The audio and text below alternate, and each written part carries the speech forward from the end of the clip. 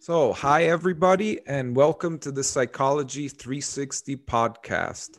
Today, it's my honor and pleasure to have on the show Dr. Bruce Greyson, who is a professor emeritus at the University of Virginia and a researcher and author on near-death experiences and other states of consciousness. So, Bruce, welcome on the show, and could you tell the audience a little bit about yourself and your work? Thank you, Simon. I'm delighted to be here with you today on Psychology 360. As you said, I'm a professor emeritus at the University of Virginia. I've been practicing psychiatry and teaching in medical schools for the past half century. I have to say that I started out in a scientific household. My father was a chemist, and I was raised as a hardcore materialist, never thinking that there was anything beyond the physical world. It's not that my family was anti-spiritual or anti-religious. It just never came up in our family. We lived in a world where what you see is what you get. And I went through college and medical school thinking I was going to be a hardcore scientist like my father was. And then in my first few months of my internship in psychiatry, I was confronted by something I couldn't understand. I saw a patient in the emergency room that I was asked to evaluate, and she was completely unconscious, presumably as a result of an overdose. I tried to examine her, but I couldn't talk with her.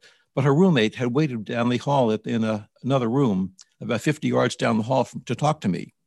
So I went down there and talked to her for a while, and then ascertained that the patient was going to be admitted to the intensive care unit because her heartbeat was irregular.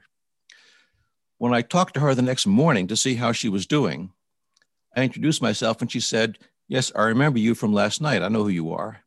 And that surprised me because I thought she was unconscious. So I asked her, "You mean someone told you I talked to you last night?" I said, "No, I saw you." Well, that kind of threw me because as far as I could tell, she was out cold. And at that point, she opened her eyes for the first time, looked at me and said, "Not in my room. I saw you talking to my roommate." And then she went on to tell me everything her roommate and I said to each other and what we were wearing, including some embarrassing details that I didn't think anyone possibly knew. And this really threw me. Here I was just a few months out of medical school, trying to be a competent doctor and totally thrown for a loss here. I couldn't explain this at all. I just kind of pushed it out of my mind. I didn't have time to deal with it at that point. I was trying to help her. And I pushed it out of my mind successfully for a few years until I met Raymond Moody, who had written a book called Life After Life, in which he used for the first time in English the term near-death experiences. And when I read that book and talked with him, I realized that sounds like what this patient had had a few years earlier. And it struck me that this wasn't just a one-off thing. This was a common experience. So I started looking into it. And the more I looked into it, the less I could understand. And as a scientist and as a skeptic, that made me want to dig in farther to try to understand what's going with this. And here I am 50 years later, still trying to understand it. Wow. So Yeah, that's quite the story. And I have to say, just from a personal experience, I've had what you're describing sounds also like an outer body experience where the person basically, the consciousness shifted and this person was experiencing, seeing you from the outside of the body. And personally, I've experienced that once spontaneously over a decade ago, and it changed my life. It changed my whole perspectives. And before then, I was, I would say, beyond materialistic. I was nihilistic. Yes.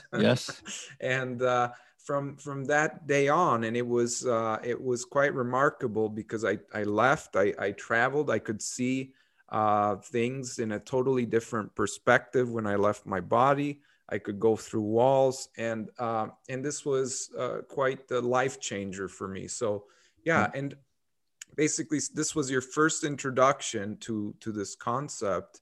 And later on, what else? I mean, this must have shaken you quite a bit.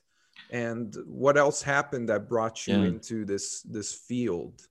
Well, it did shake me up quite a bit. You know, you said that you had your experience yourself. Yes. So it was impossible for you to deny that, but I didn't have it myself. This patient had it. So I still could try to tell myself this is just kind of a trick. I don't know how she knew these things, but she couldn't possibly have left her body. As far as I could tell, I was my body. I had never left it. So I wasn't sure that this didn't have some simple mechanistic explanation until I encountered Moody a few years later and quickly found that there were many, many other cases exactly like hers with even more details that I couldn't understand. So I started looking into that, and there wasn't one aha moment for me. It was just a gradual realization that there was a lot more going on here than I had been led to believe was going on. Certainly, the materialistic worldview helps us explain normal everyday life pretty well. The idea that the mind is totally a product of the brain. But when you get to extreme circumstances like a near-death experience, that model sort of breaks down, and you need to look farther than that. Right. And this topic is basically the essence of consciousness. Is consciousness purely a creation of the brain? Is it purely generated by the brain? Or is consciousness something else? And I guess what you're getting at is these experiences and the work of Dr. Moody also opened up, kind of started chipping away at this, strict worldview. And did it give you some kind of spiritual opening, or was it something that you thought as well, like, well, maybe there's a way of healing, of working with people beyond the paradigm of biology and medicine? Or what was your intuition, or what came to you then? Well, as I said, I was raised without any background in spirituality or religion. So I didn't really have a context for talking about spirituality. All I knew was that my materialistic model of the world wasn't adequate to explain these experiences. And I started looking around for other models. And I quickly found that the idea that the mind is not created by the brain is not a new one by any means. In fact, 2,000 years ago, the Greek physician Hippocrates wrote that the brain is the interpreter or the messenger of the mind. And this has been repeated by neuroscientists for centuries now, that it's sort of a minority opinion among neuroscience for quite a while. And now there's increasing evidence for it. It comes not only from near-death experiences, but other experiences in which the mind seems to be functioning sometimes better than ever when the brain does not seem to be functioning. Let me give you another example. Sometimes people who have advanced Alzheimer's disease or other dementias and have not been able to communicate or recognize family for years suddenly become totally lucid again in the moments before they die, or sometimes hours before they die. They recognize family, carry on coherent conversations. It doesn't last long, and then they pass on. And as far as we can tell, there's no way a brain with advanced Alzheimer's disease can regenerate itself. So we can't explain this reemergence of consciousness, of communication skills, of memories, when the brain does not seem to be functioning. We also have neuroimaging evidence from the past decade or so of people who have psychedelic drugs that induce elaborate mystical states. We used to think that what these drugs do is stimulate the brain to hallucinate. But this neuroimaging from a variety of labs over the past decade have shown that these mystical experiences under psychedelic drugs are associated with a decrease in brain activity, both in terms of the electrical output of the brain and in the connectivity between different parts of the brain. So we have evidence from a variety of phenomena that the mind sometimes is not totally linked to the brain.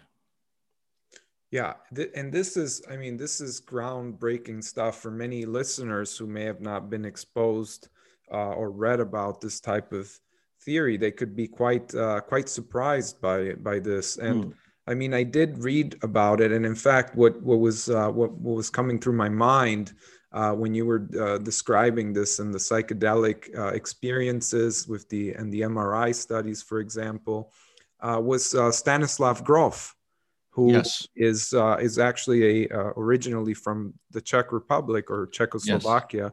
And he gave a lecture a few years back at the Beyond Psychedelics conference here, which I attended. And he did talk about these things as getting, the paradigm of neurology, moving back to the idea that the mind or that the brain is more like a transmitter or like, like a radio receiving signals rather than this kind of generator of consciousness. Now, how much skepticism do you encounter when you bring forward these points? Because it seems to me that these ideas, even if when you have research to back your claims, it's almost like you are attacking someone's personal religion. And in this case, I would call it this materialistic or scientism. How do you react to that, or what's your experience? Well, of course, there's resistance. I feel a resistance myself because I was raised with a materialistic mindset. But we have to remember that there are scientific facts, such as the fact that the mind sometimes seems to be functioning when the brain is not. And there are theories we develop to explain how the mind works. And although the facts are usually right, although they're always subject to contradiction later on if we find more facts, the theories are not. None of our theories about how the mind works, how we work, are ever totally correct.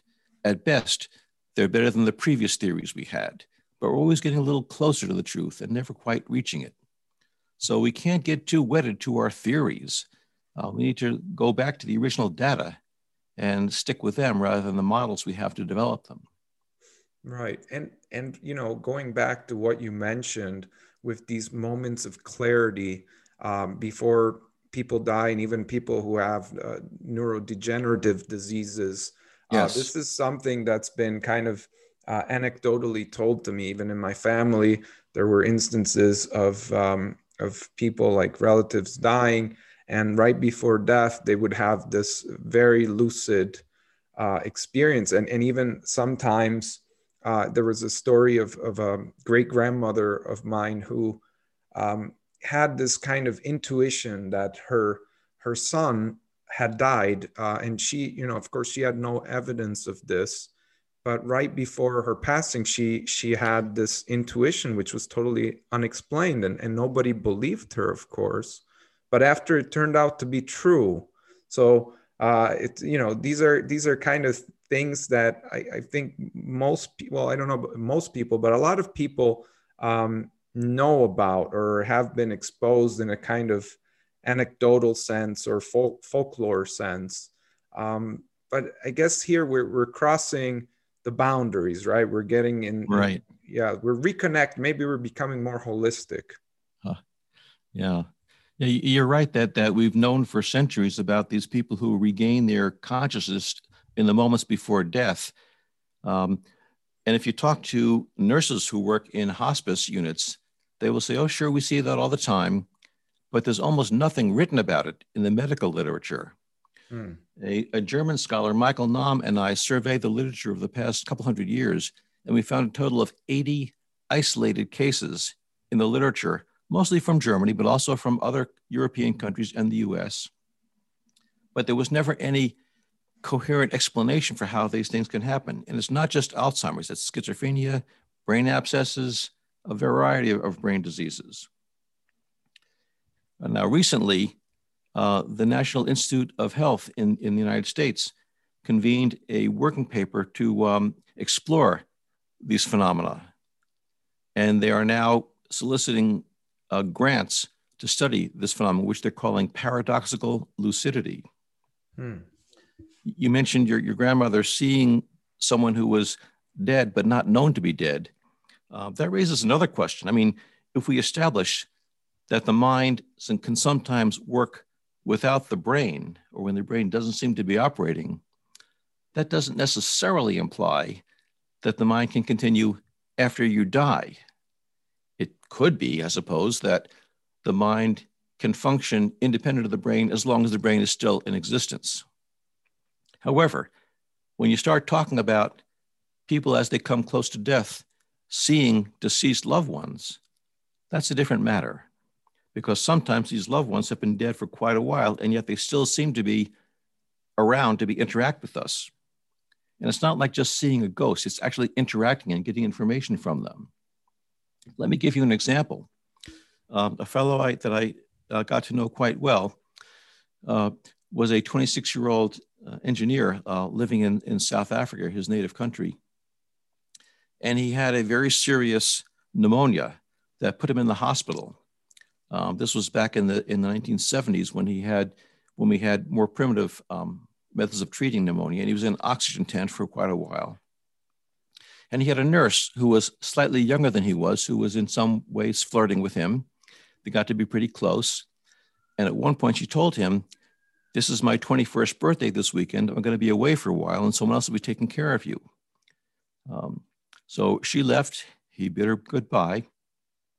And shortly after that, over the weekend when she was gone, he had a respiratory arrest. His lungs stopped working. He had to be resuscitated.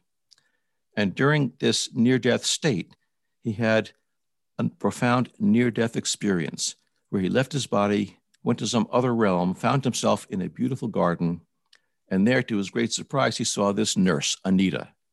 And he, shocked, he said, "What are you doing here, Anita?" And she joked with him and said, "Well, I came to fluff up your pillows like I always do. But you have to go back now, and you have to tell my parents that I love them very much, and I'm sorry I wrecked the red MGB." And then she walked off, and he woke and found himself back in his hospital bed. Wow. When he woke up, he told the first nurse he saw about this experience, and she ran out of the room crying. It turned out that his nurse had, in fact, been given by a red MGB by her parents for her birthday, and was so excited she jumped in it, took off down a hill, and crashed into a telephone pole and died instantly. Now, there's no way he could have known that she was dead when he had this experience, let alone the specifics of how, and yet he did. And when the staff asked him, "How did you know these things?" he said, "She told me." Now, it's hard to explain that away in a materialistic framework. Somehow he knew this information, and in his perception, it was because she gave it to him. Right. Yeah. And this is absolutely, and well, some may say it's inexplicable, but trying to play devil's advocate, and let's say we're trying to just stick with the materialistic worldview, it may just be that we, we are unaware, we don't know the potential that humans actually have in terms of, sending out, how our brain, how our thought processes work, like in terms of trying to communicate without words, like things like this. And here we get, and since I am also a psychologist, we're getting into taboo subjects, which I don't mind. But I think, because when you start flirting with the boundaries between psychology and parapsychology, a lot of people feel very uncomfortable with it. But it is, right. Yeah, it is something of that. And I actually had another question that is not directly related to NDEs, but I know that at the University of Virginia, there was another researcher as well named Ian Stevenson. Is that correct? And were you associated in any way with Ian Stevenson and his research? Yes, I knew him quite well. Yes. Okay, and the two. So, what was there a meeting ground between the near-death experience, research, and maybe some of the stuff on the reincarnation memories and things like that? Right. Well, Ian Stevenson actually studied a number of inexplicable mind-brain anomalies.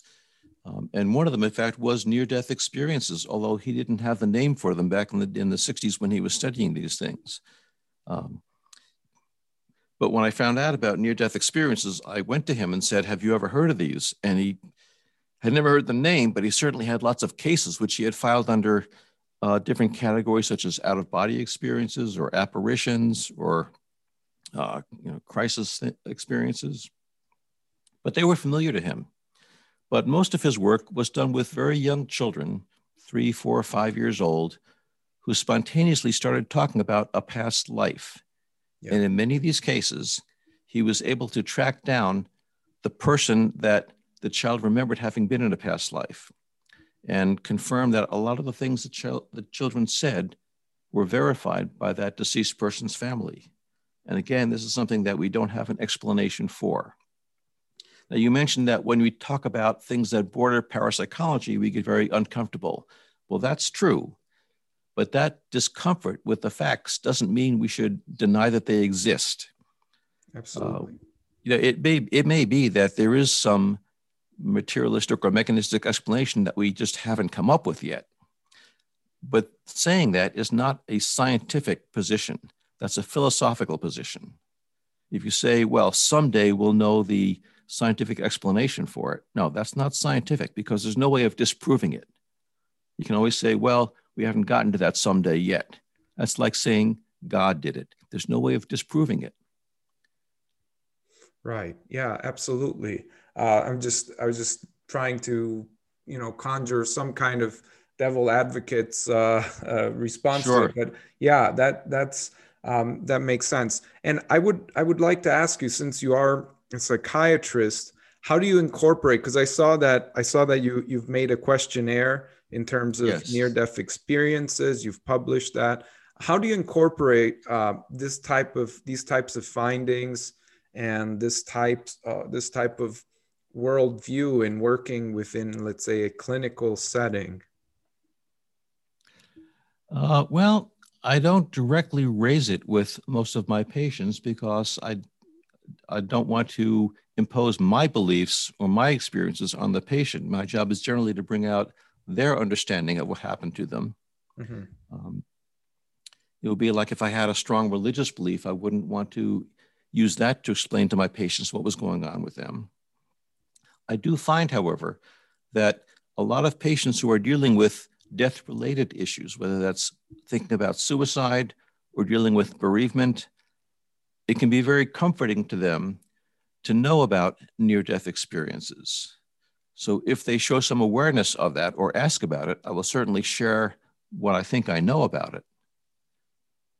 But I'm very tentative about that because I'm not certain about any of these things. Right. You mentioned all the skepticism, and I have a lot myself. I don't fully understand these things. I'm pretty convinced that the materialistic model is not the correct one, or at least not the whole story. It may be a partial explanation, the way Newtonian mechanics is a partial explanation for the physical world. But materialism is not the whole story. But I don't know what is. I don't have a great explanation for how these things can happen, of how the mind can survive death of the body. Right.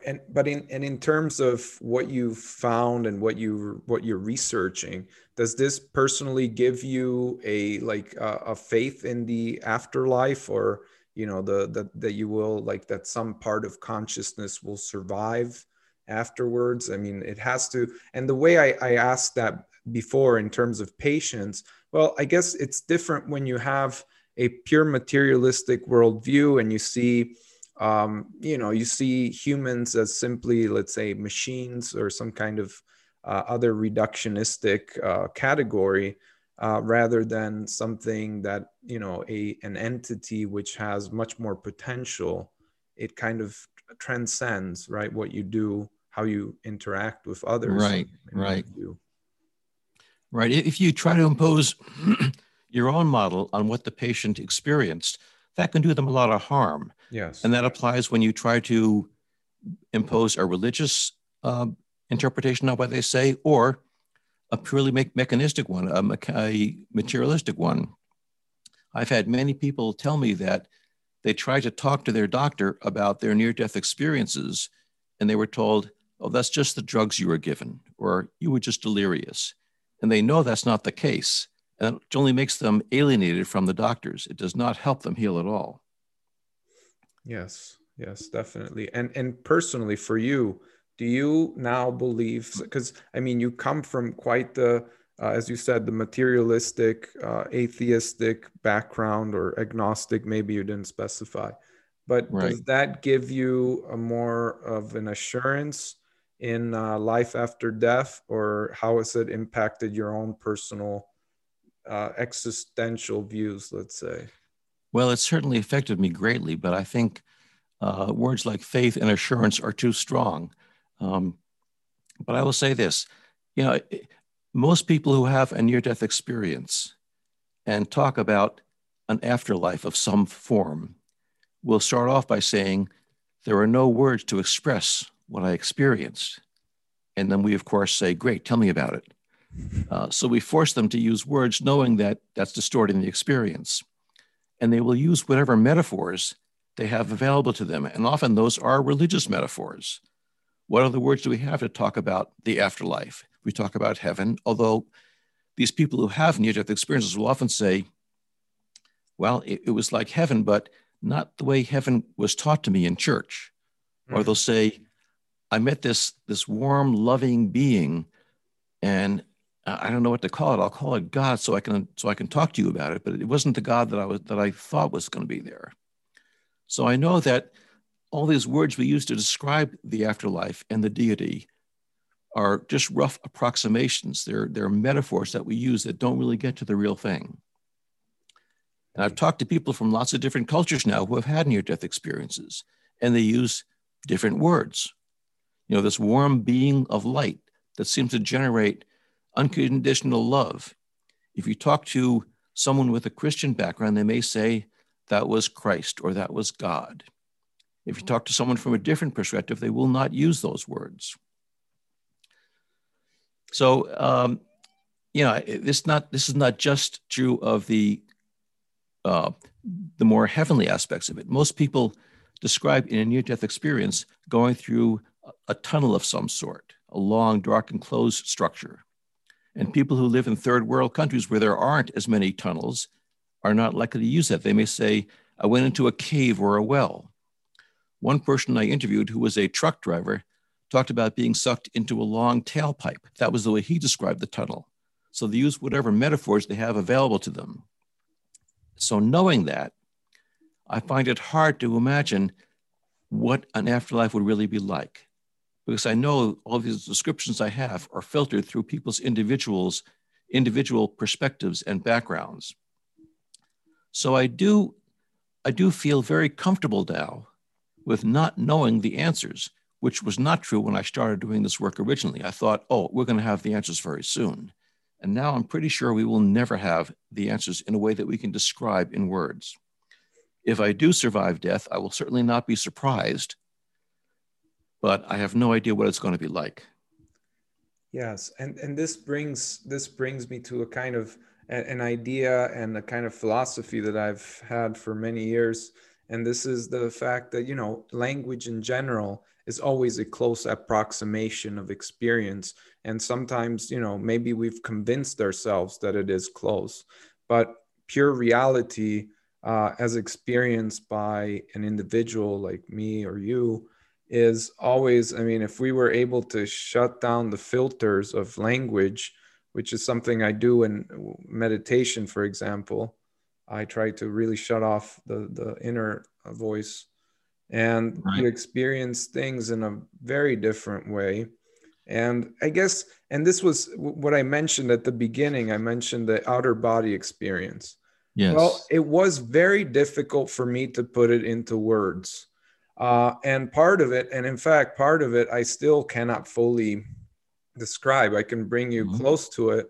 But, and also, and another thing about that, it was partially pleasant, but the other half was quite scary because I was under the Mm. impression that I was dying. Actually, I was quite certain I was dying, Right. because I had the paralysis effect after, and heard things, you know, heard like static and other things. But I guess and you know, this brings me to the idea, and I mentioned I was nihilistic before having this, and I guess many concepts that came from spiritual and religious traditions I could never really get close to, because they didn't make sense to me. It was because I was approaching them from a purely rationalistic Yes, mindset. yes. But after this experience, I realized that, hey, wait a minute, maybe this isn't the right way of approaching a concept like God, for instance.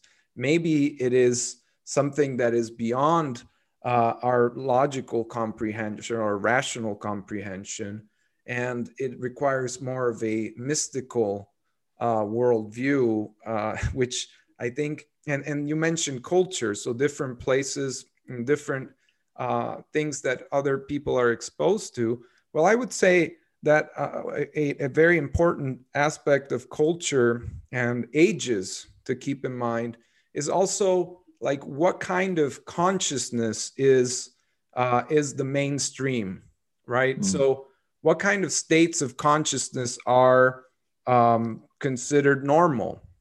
And I would say if we read a lot of like the writings from the Middle Ages in Europe, the mystical approach was probably much more normal than the ultra rational approach that came after the Enlightenment.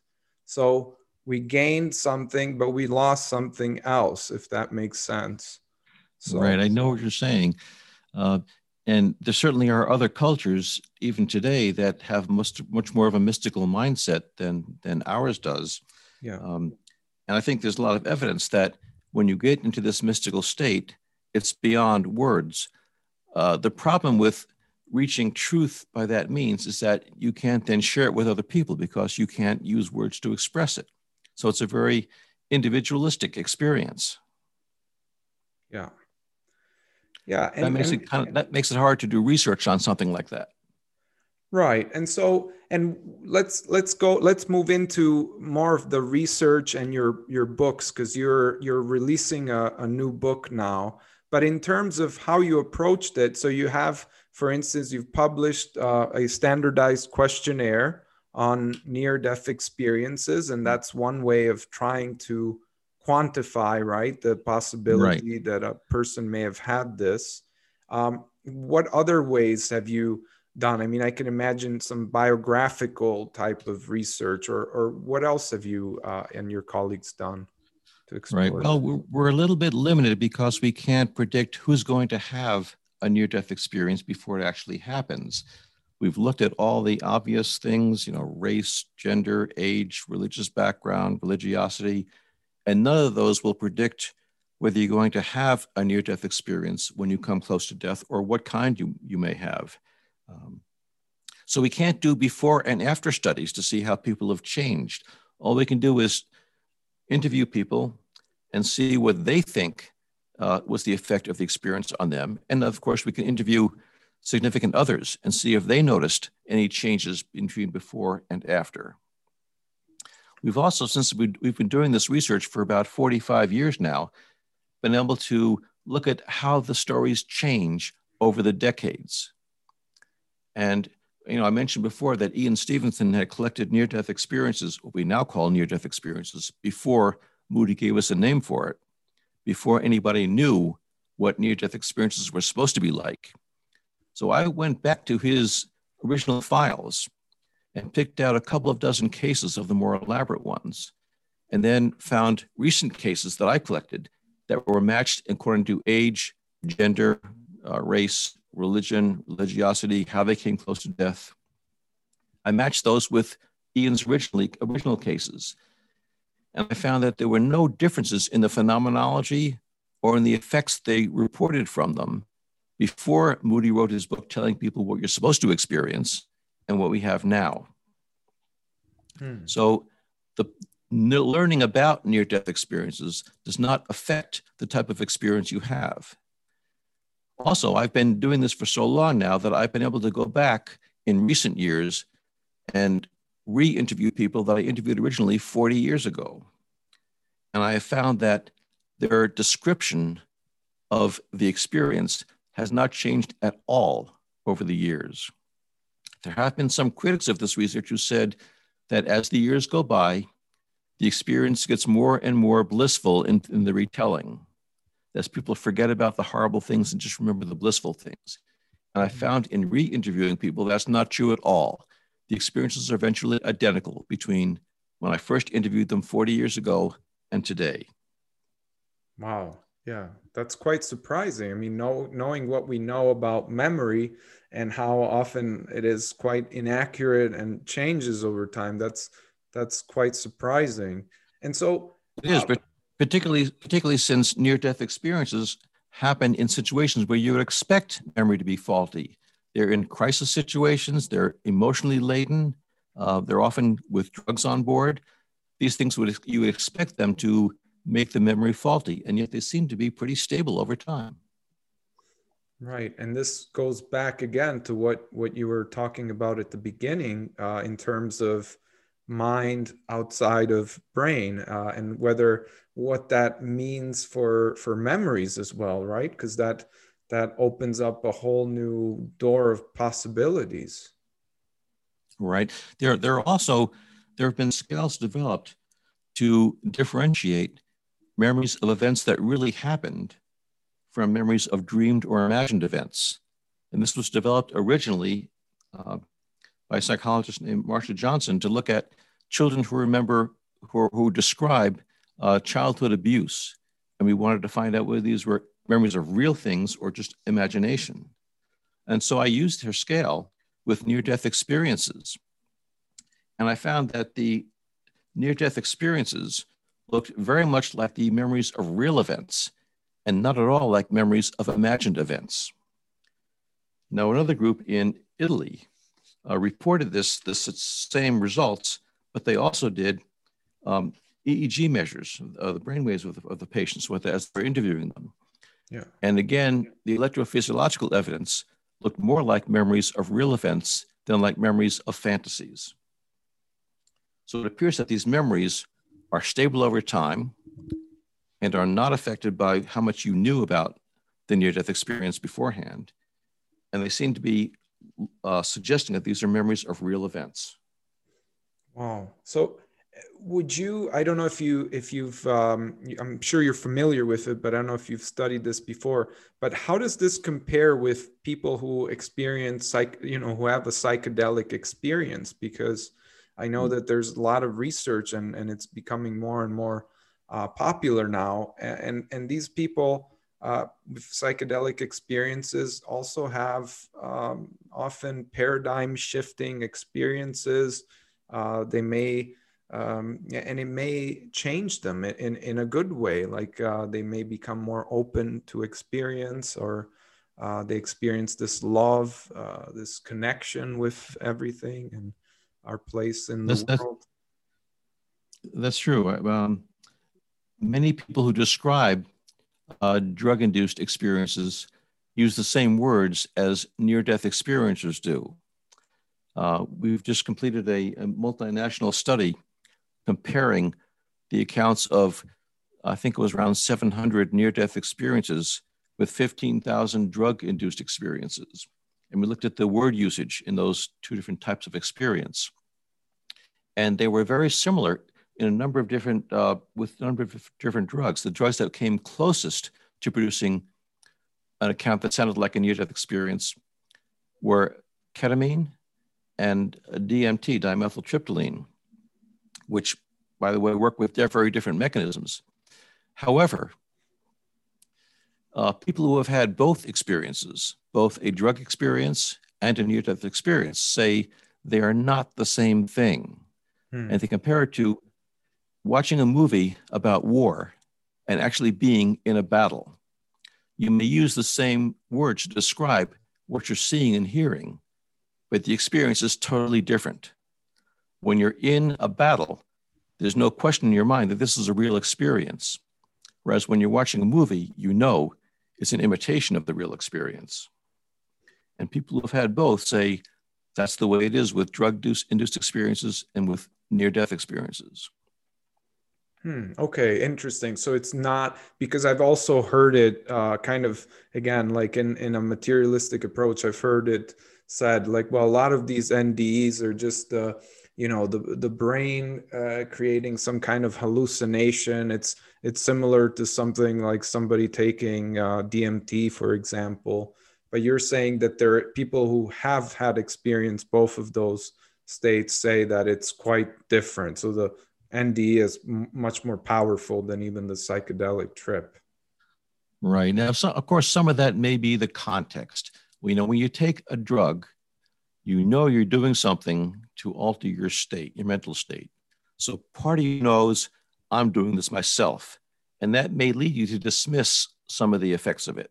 Whereas if you have a near-death experience, you weren't expecting it, you weren't wanting it, it came unbidden and takes you by surprise. And it may be much harder to dismiss that as just, oh, something I did by taking the drug.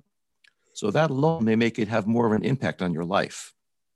Right. Some of the research being done now at Johns Hopkins University in Baltimore with psilocybin has shown that given the proper context for the drug trip, a dose of psilocybin can produce a truly mystical state that has long-term decrease in anxiety about death. Yes. Now, the way they do their research at Hopkins is a very controlled environment with a lot of support, a lot of, I don't want to say mystical, but very relaxing, meditative surroundings. And that may be very different from the typical person who takes ketamine or DMT or something else. Right. And I'm just imagining now, there's something there, like in terms of what you're describing, for instance, at the John Hopkins study, there's kind of this emphasis on safety, comfort, which to me, I mean, I imagine somebody who would be going on a psychedelic trip would kind of be, in the woods, or taking this kind of, going into the woods, which also could symbolize going into your own consciousness, bringing things out of the unconscious and exploring. And it's not safe. It's stuff that we may have deep down inside may not be pleasant, but we have to confront it. And I connect this with an NDE in some way. I guess what I've read from people who've experienced that, a lot of people who have this, at least from what I read, was they start to reconsider their lives. Yes. And maybe say, okay, I still have some years to go. Maybe, I don't like this job I'm in, or I don't, I need to express myself more, and things like that. Is that something you've come across? Very definitely. Many people who have a near-death experience say that they relived their lives, their entire lives in the experience. And that's a learning experience for them. And they sometimes experience what they've done in the past from another person's perspective. Let me give you an example of that. One man who was working under his truck when the truck slipped off its jacks and came down on his chest, the whole 4-ton truck crushing his chest. He had a near-death experience in which he relived, he said, his entire life. And one incident came back to him when he was a teenager. He was driving in a car, and some drunk person almost ran in front of his car and almost got hit. He rolled down his window and started yelling at the guy, and the guy then reached into his open truck window and slapped him across the face. Well, that made this young teenager irritated, so he jumped out of his truck and started hitting the guy. And he knocked him to the ground and kept beating him with his fists 32 times. Then he got back in his truck and walked and drove away. Well, when he had his near-death experience, he relived that whole scene from the drunk man's perspective. He saw himself getting enraged. He felt his own fist coming into his face, knocking out his teeth 32 times. And he felt all the humiliation and the anger and the pain of this drunk man he was beating up. And he awoke from that near-death experience with a strong sense that we are all the same. We are not individual, isolated from each other. And what you do to someone else, you're basically doing to yourself. And that totally changed his life. And I've heard similar things from many, many people who had near-death experiences, that what they come back from most of all is that we are not alone in this, and that the way you treat someone else is the way you're treating yourself. You know, some of our critics will say, this is just an old tired cliche of the golden rule, treat other people as you would like to be treated. Well, that's true. I think that's because most of our major religions, which all have some variation of the golden rule in their precepts, are founded by people who had mystical experiences like near-death experiences. Yes. And that's where they learned this idea that it's true, that how you treat other people is ultimately how you end up treating yourself. Yeah, and that's quite a powerful story you just shared. Yes. And I would say, yeah, and this can go even beyond just other people. I can imagine that with this evolution, I see it as, I see these things as an evolution of consciousness that takes place. And we can also integrate within the sphere of oneness other sentient beings, animals, plants, living organisms, and who knows what else. And this is where I reconnect with the idea that maybe we greatly underestimate the power of our mind, the power of who, and also we have an identity crisis in terms of we don't really know who we are, like where we come from, what is our, our role here. I mean, are we here to experience, to help each other out? You get to the golden rule, but I don't know what your take is on this. Well, it's hard to live in such close contact with near-death experiences, and I've talked to thousands of them by now, without being infected by some of their own ideas. And what they come across with again and again is that, well, yes, the near-death experience taught me something about death, but more importantly, it taught me about life and how we should live our own lives to make them more meaningful and more fulfilling. And a lot of that comes down to just being nice, working with other people, with other beings, as if they were the equivalent of you. They often come back saying that now I appreciate that we're all part of the divine, that I am divine, but so are you, and so is everyone else you meet. And they treat someone as if they're treating the divine in that person. Yeah, and this brings it back to the spiritual ideas, which it seems like your own work is kind of connecting the science and the religion, well, the science and the spiritual, even though yes, what you describe is part of many world religions. So, yes. Yeah, and could you tell us a little bit, because you're going to have a new book coming out, right? Right. My new book is called After. A doctor explores what near-death experiences reveal about life and beyond. I started out writing basically a textbook of everything I've learned about near-death experiences in a half century. And as I was doing this, it caused a lot of soul searching, and I realized that it's changed me a great deal doing this research. And I had to write not only about the near-death experience, but how it's changed me as well. So this book, After, talks not only about the facts we've learned about near-death experiences, but their implications for society, for what we think about mind and brain, what we think about life and death, and what we think about how to lead a meaningful and fulfilling life. And I give anecdotes not only from the near-death experiencers, but also from my own life and how it has affected me. And it's also the story of my conversion, so to speak, from a hardcore materialist who was quite skeptical to one who was very open to spiritual ideas, but still very skeptical.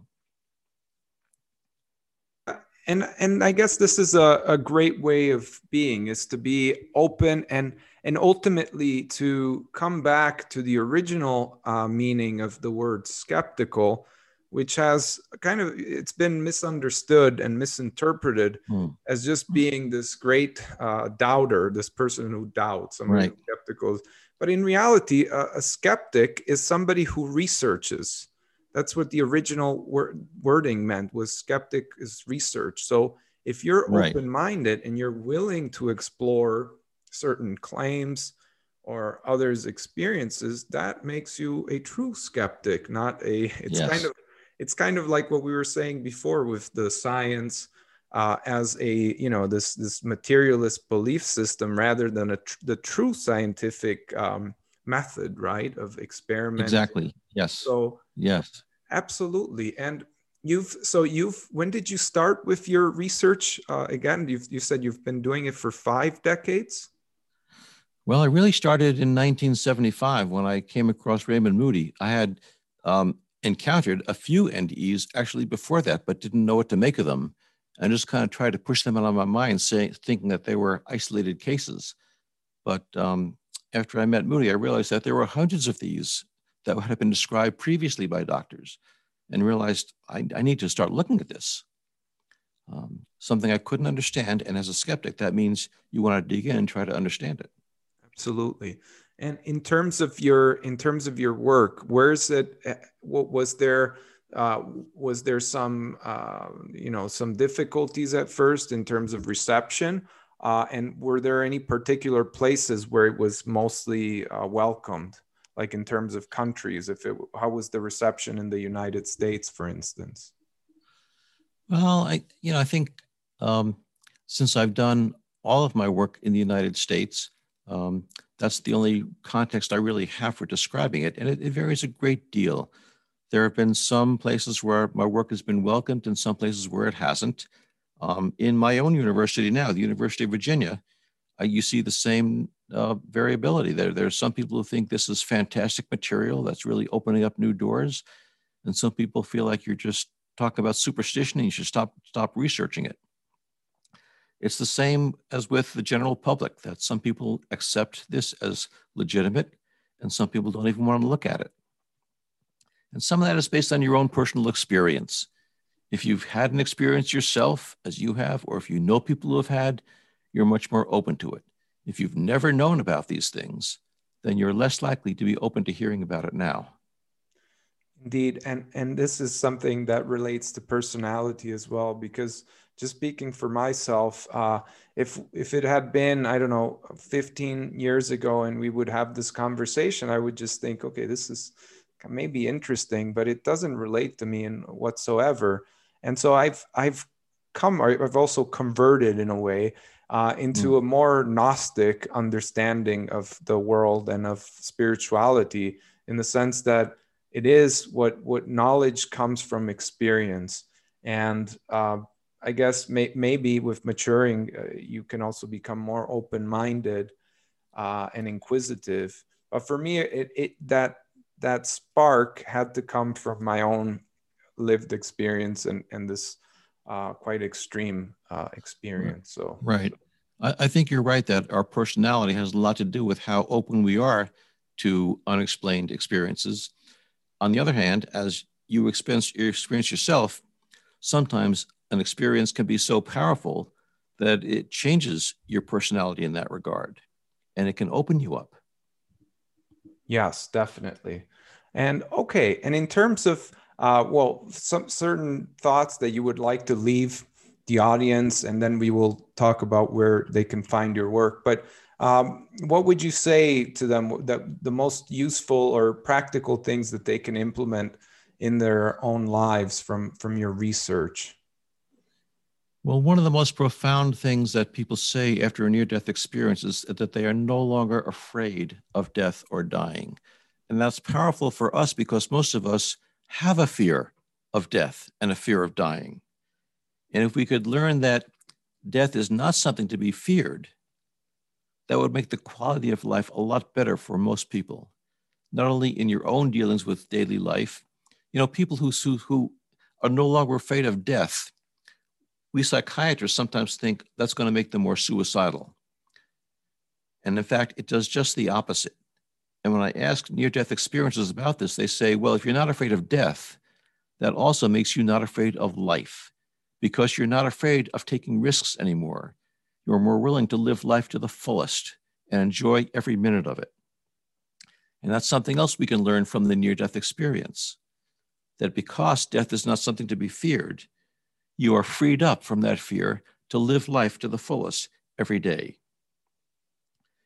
And And that also, is, I also would hope that people would learn from near-death experiences that what we think we know is not the whole answer, that the brain is not the only cause, only producer of the mind. The mind is not simply what the brain does. And if that's the case, then it's possible that the mind may persist after the brain and body die. And these things may make us less fearful and more willing to open up our lives and live more fully. yes, and that is a great point. And I can imagine that not only does this idea or this notion of being less fearful of death would have a great change or impact on people's lives, it would change the philosophy of our culture or many culture. I think that if people are not afraid of dying and they're less likely to be manipulated and controlled by others, because it's like, well, what's the worst thing you can do, right? If you're Right. free, you're basically freed from these chains of materiality. And yeah, and this is bringing back like a spiritual perspective, and it may be why like people like the early Christians were persecuted. Maybe their philosophy was too free. It was the Romans Yes. couldn't tax them, or they couldn't control them, because what would they threaten them with? They would be open. Exactly. Yeah. So this is fascinating. Bruce, is there anything else you would like to mention regarding your new book, or anything else on the matter? Well, let me refer people to my website, which tells more about myself, my book, the research on near-death experiences. It's www.brucegreyson.com. That's BRUCEGREYSON.com. And there's descriptions of what's in the book, and there's also ways to pre-order the book, which will be available on bookshelves on March 2nd. Great. And I will, of course, leave the descriptions on the show notes so everyone can access and check out the website. Great. Okay. Thank you so much. Well, Bruce, it was a pleasure to have you on, and I hope to talk again in the future. Thank you all for listening in. And if you would like to support the show, please donate to the PayPal link. And I look forward to more guests, and we will have also more of the SoloCast episodes coming up. So take care, everybody, and catch you next time.